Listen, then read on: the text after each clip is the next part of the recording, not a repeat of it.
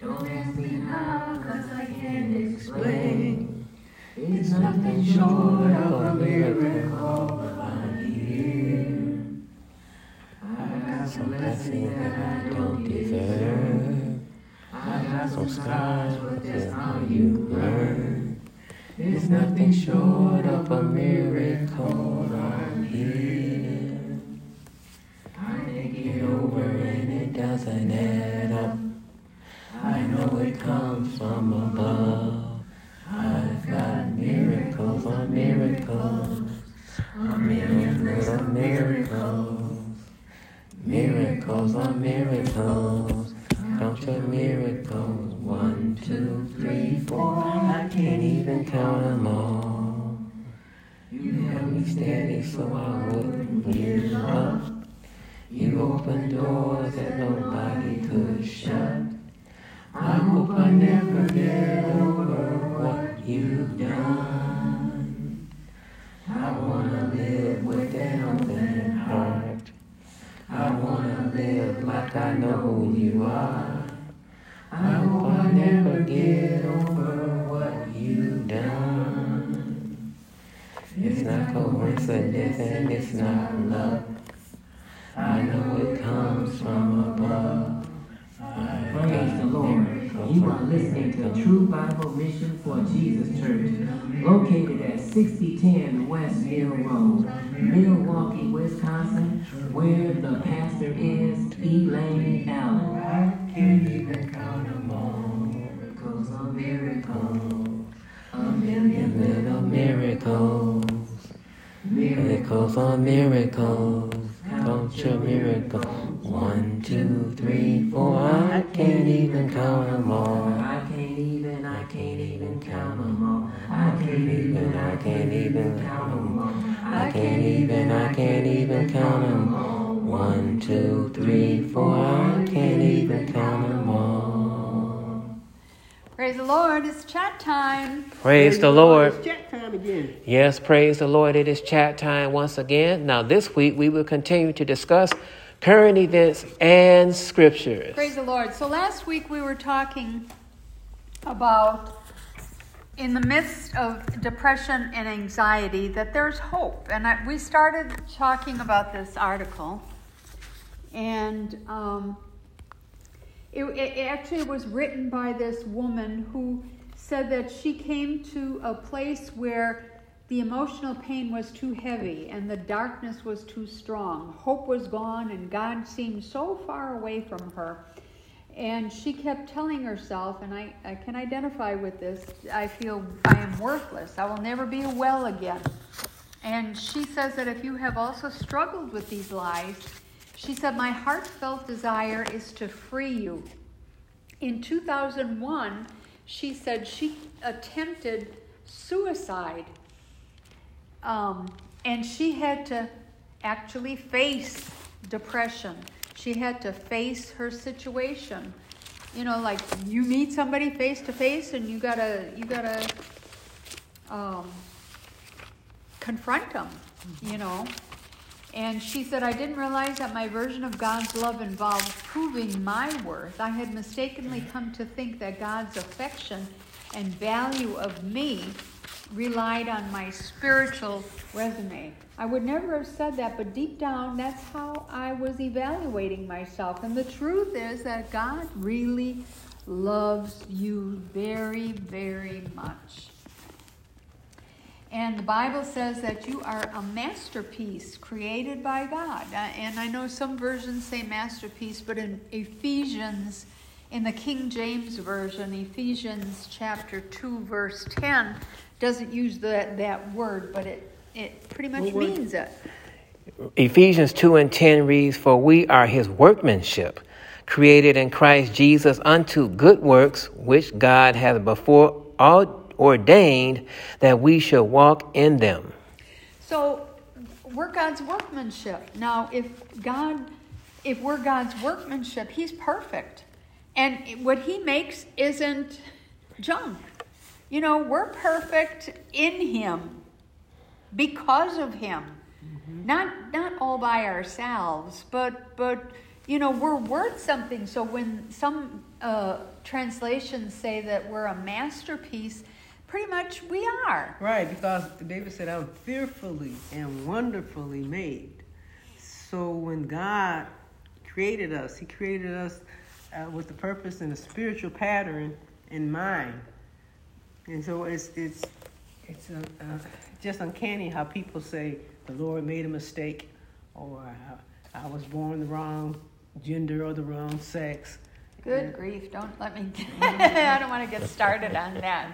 That's a bunch of baloney. I mean, even without all that added baggage of being LGBTQ, of being with the same-sex marriage, without, all by yourself, you have enough emotional baggage, you have enough pain, you have enough family pain, you have enough mental pain, you have enough physical pain without adding to it. Right. My goodness, I don't understand why people would add more to what they're already carrying. Yeah. It just doesn't make any sense to me.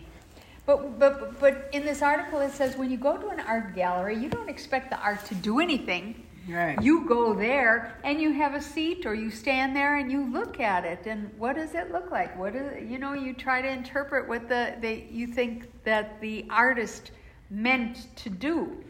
And the Lord says that I am the potter and you are the clay. So he made us just the way he wanted us, just perfectly the way he wanted us to be. He designed us. Just like he designed the whole world, just like he designed all the animals and the insects and the trees and everything that we enjoy. Right, has a pattern.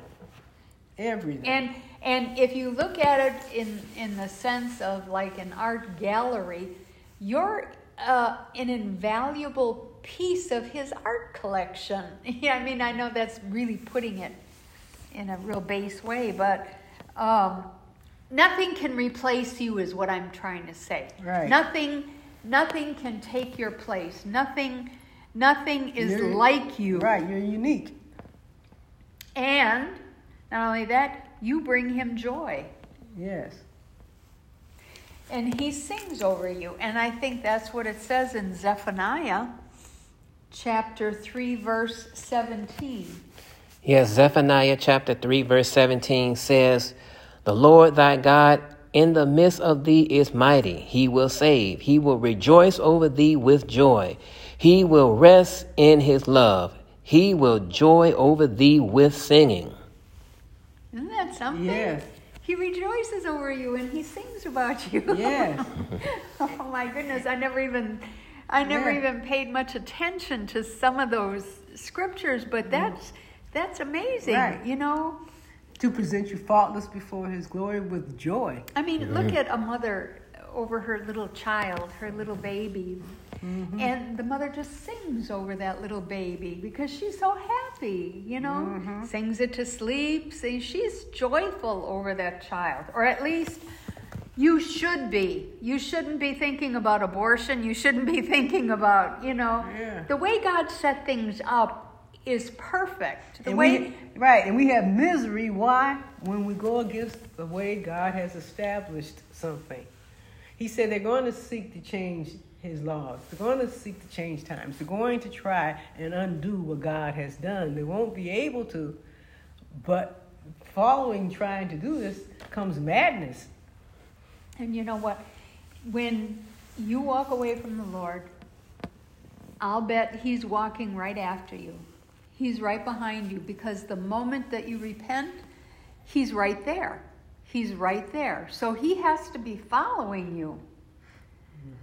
And he chose to give his life for your life. He chose to give his life to cover all your sins, so that you could still not only that he sings over you and rejoices over you here in the now, but that he could have you with him in eternal life. Right. And so don't be deceived when people say, well, the Lord died for your sins and therefore you don't need to do anything. They are actually telling people you don't have to repent.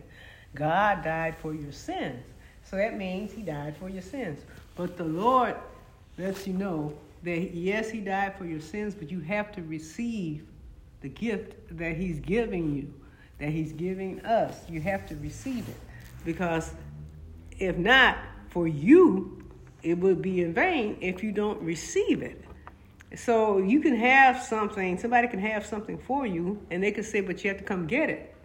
And you can stay at home and refuse to come get it, and the gift is never... It's still there. Right, never used, you never benefit from it. You know, a lot of people use that example, like if somebody gave you $1 million and put it in a bank account for you, and it's in your name, and you have access to it, but you don't believe it. And you never go to the bank and never check on it. You know, it's a gift that somebody put in a bank account for you, but you don't believe it, so you don't go to the bank. It's yours. Mm-hmm. It's yours for the taking. You don't have to do anything for it. You just have to go and get it. Right. You just have to receive it. You just have to... Right, say, you have to do that. Now, some people feel like they don't have to do it. I said, but yes, you do. You have to do something. You have to receive. You have to open your heart. You have to repent. You have to come to the Lord, and you have to acknowledge. The first thing that you have, that the Lord says when you arm yourself, is truth. You have to know the truth. You have to acknowledge what the truth is. Now, to think that you don't have to do anything is so idiotic to me that when I hear people, I'm talking about these people have TV programs, and they're teaching people, you don't have to repent. Now we're talking about, you know, how the enemy talks to you and says that you're worthless. And, you know, last week I know I was talking, because I know that I can identify with it, you know, but then I have to tell the enemy, I have to speak to the enemy. I have to tell him that he's wrong, because God died for me. He loves me. Right. He loves me, and that makes me worth something. Now, in this article, she says that you don't have to do anything to be worthy. You are worthy already. You were worthy before you were even born. He knew about you before you were even born. Well, we're not worthy, but the Lord loves us anyway. Nothing can stop his love. Right. Is what I'm saying. Nothing can stop his love for you. He knew you before you were even in the womb. He knew he knew that he wanted you in this world. Right. And so can you imagine, for the people that are listening, God knew you when you were in the womb. He knew your name. I'm sitting here, and God knew me when I was in my mother's womb. God knew me when I was just a seed within my father's loins. God knew me. God knew us. So that's why life is so precious. You don't know what you're destroying when you do these things. God knows us. There's a reason why. He knew that you were going to be born, and he knew that while you were in the womb, a murderer would be coming to kill you. Right. He knows what your end is, what your life. But some people say, well, that means you're predestined. No, it just means God knows. Just because you know something doesn't mean you predestinated. That wasn't his intention. Right. God doesn't predestinate you just because you know the answer to a test. You're in the womb. Just because you know it doesn't mean that you are controlling a person's self-will. God won't do that. They say fetus, and that's not a baby, but the baby in a womb is a baby. Is a baby, and it has a soul. Mm-hmm. And there's a scripture that says, "All souls are mine," saith the Lord. Right. And he desires that every soul be saved. Mm-hmm. It's his desire. He takes no pleasure in a soul that's dying because of sin and going to perdition. That doesn't give God any pleasure whatsoever. But the world has lost its way, and that's understandable. What's not understandable is how the church loses its way, trying to be accepted by the world, It doesn't make any sense to try to be accepted or for the world to validate you, because the world can't validate, because you stand on opposite ends.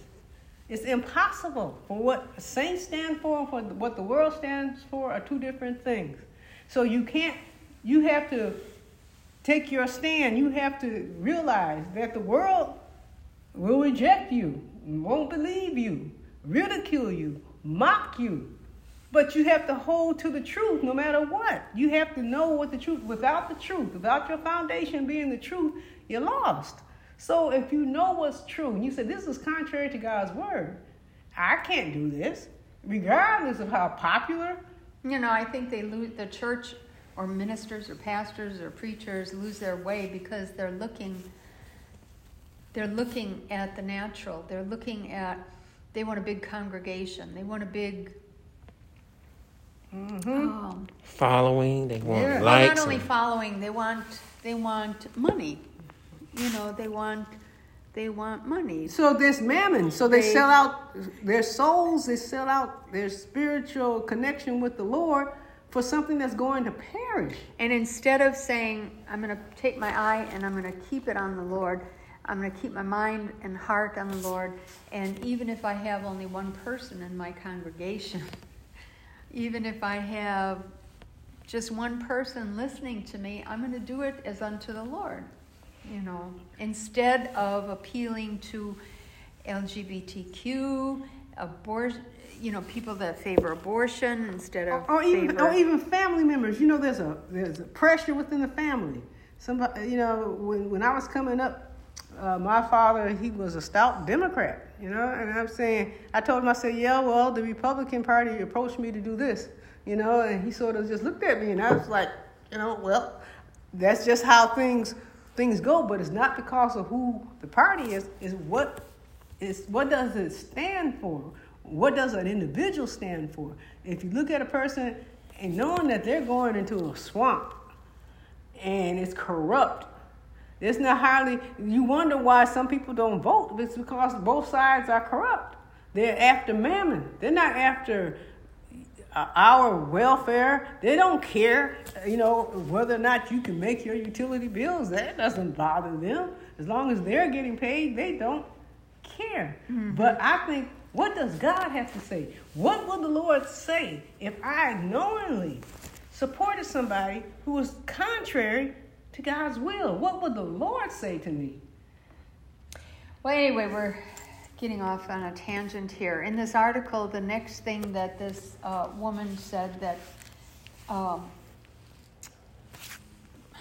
that she had trouble with is that what the enemy was always saying is that I will never be well again. And she says Jesus' resurrection proves that this isn't true. She said, I won't lie to you, even as a therapist, I still struggle with depression and anxiety. However, that does not mean that hope is lost. I will promise you two things. You will have struggles in your life, and God can take care of your broken heart and somehow bring life despite your challenges. Take in His words every day and allow His power to love and revive hope.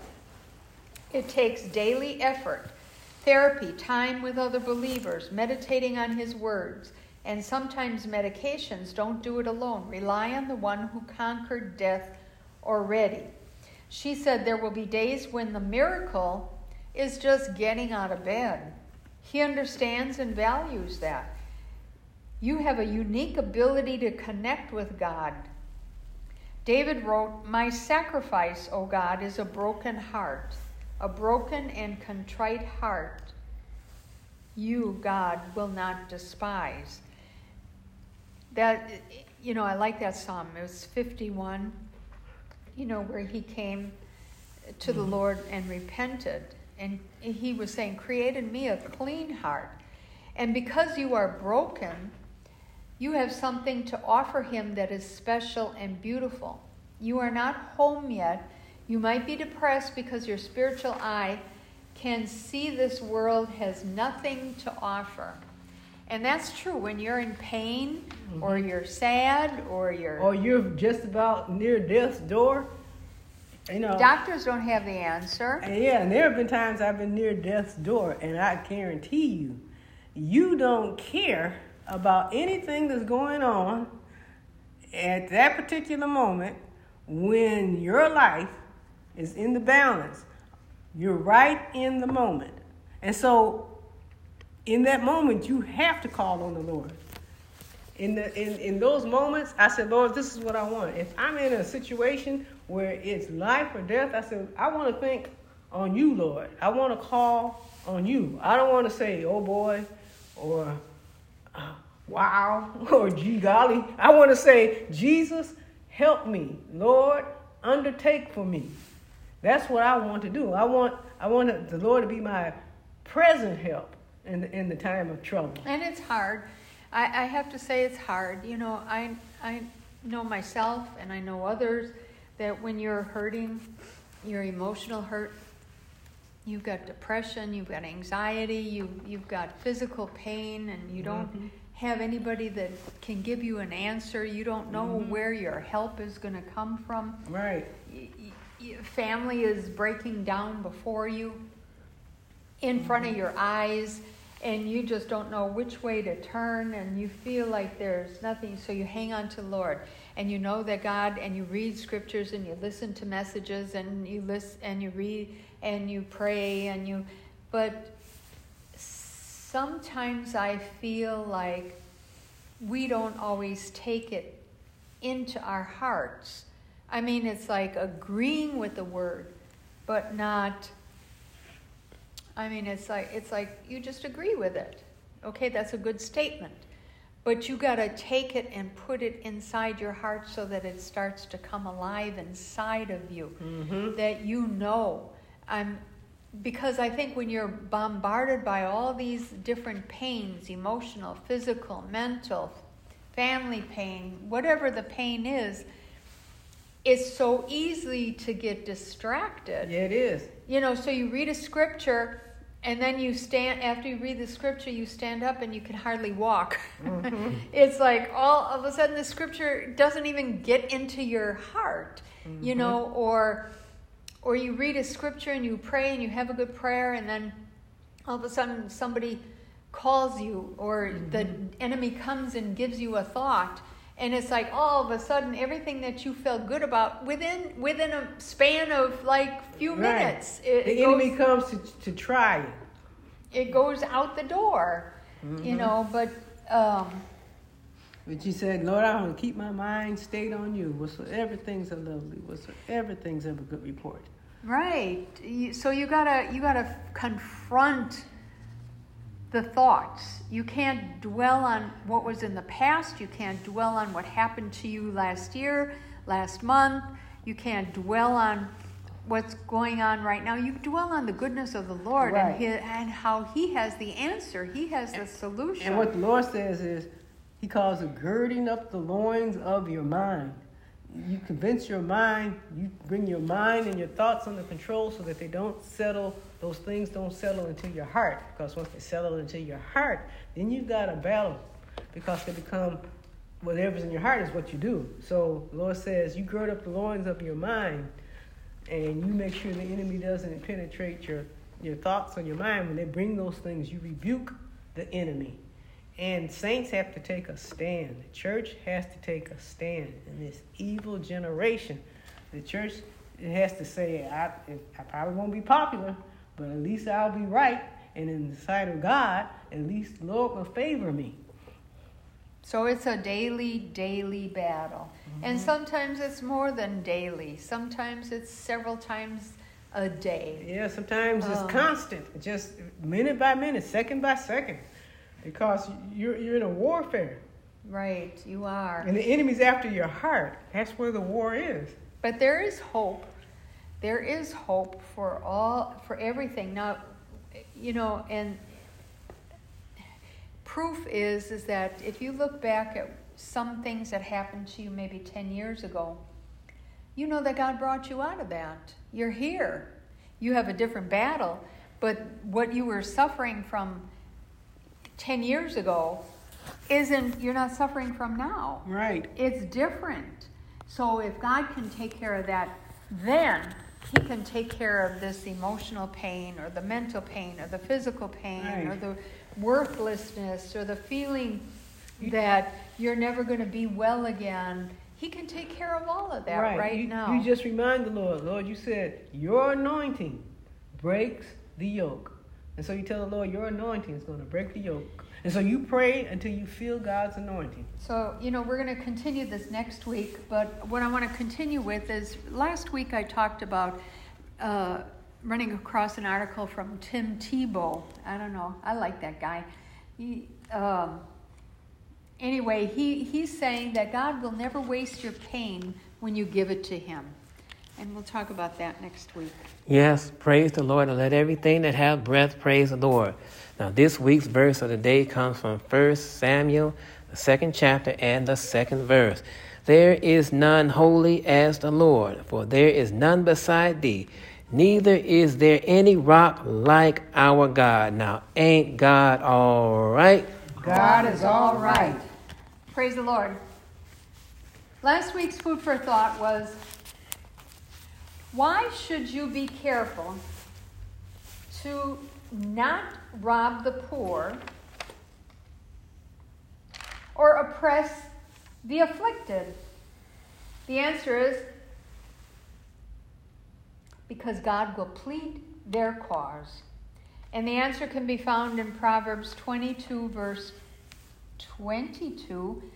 Rob not the poor, because he is poor, neither oppress the afflicted in the gate, for the Lord will plead their cause, and spoil the soul of those that spoil them. This week's food for thought is, what will happen to you if you have fools as your companions? Hint, the Bible. And that's food for thought.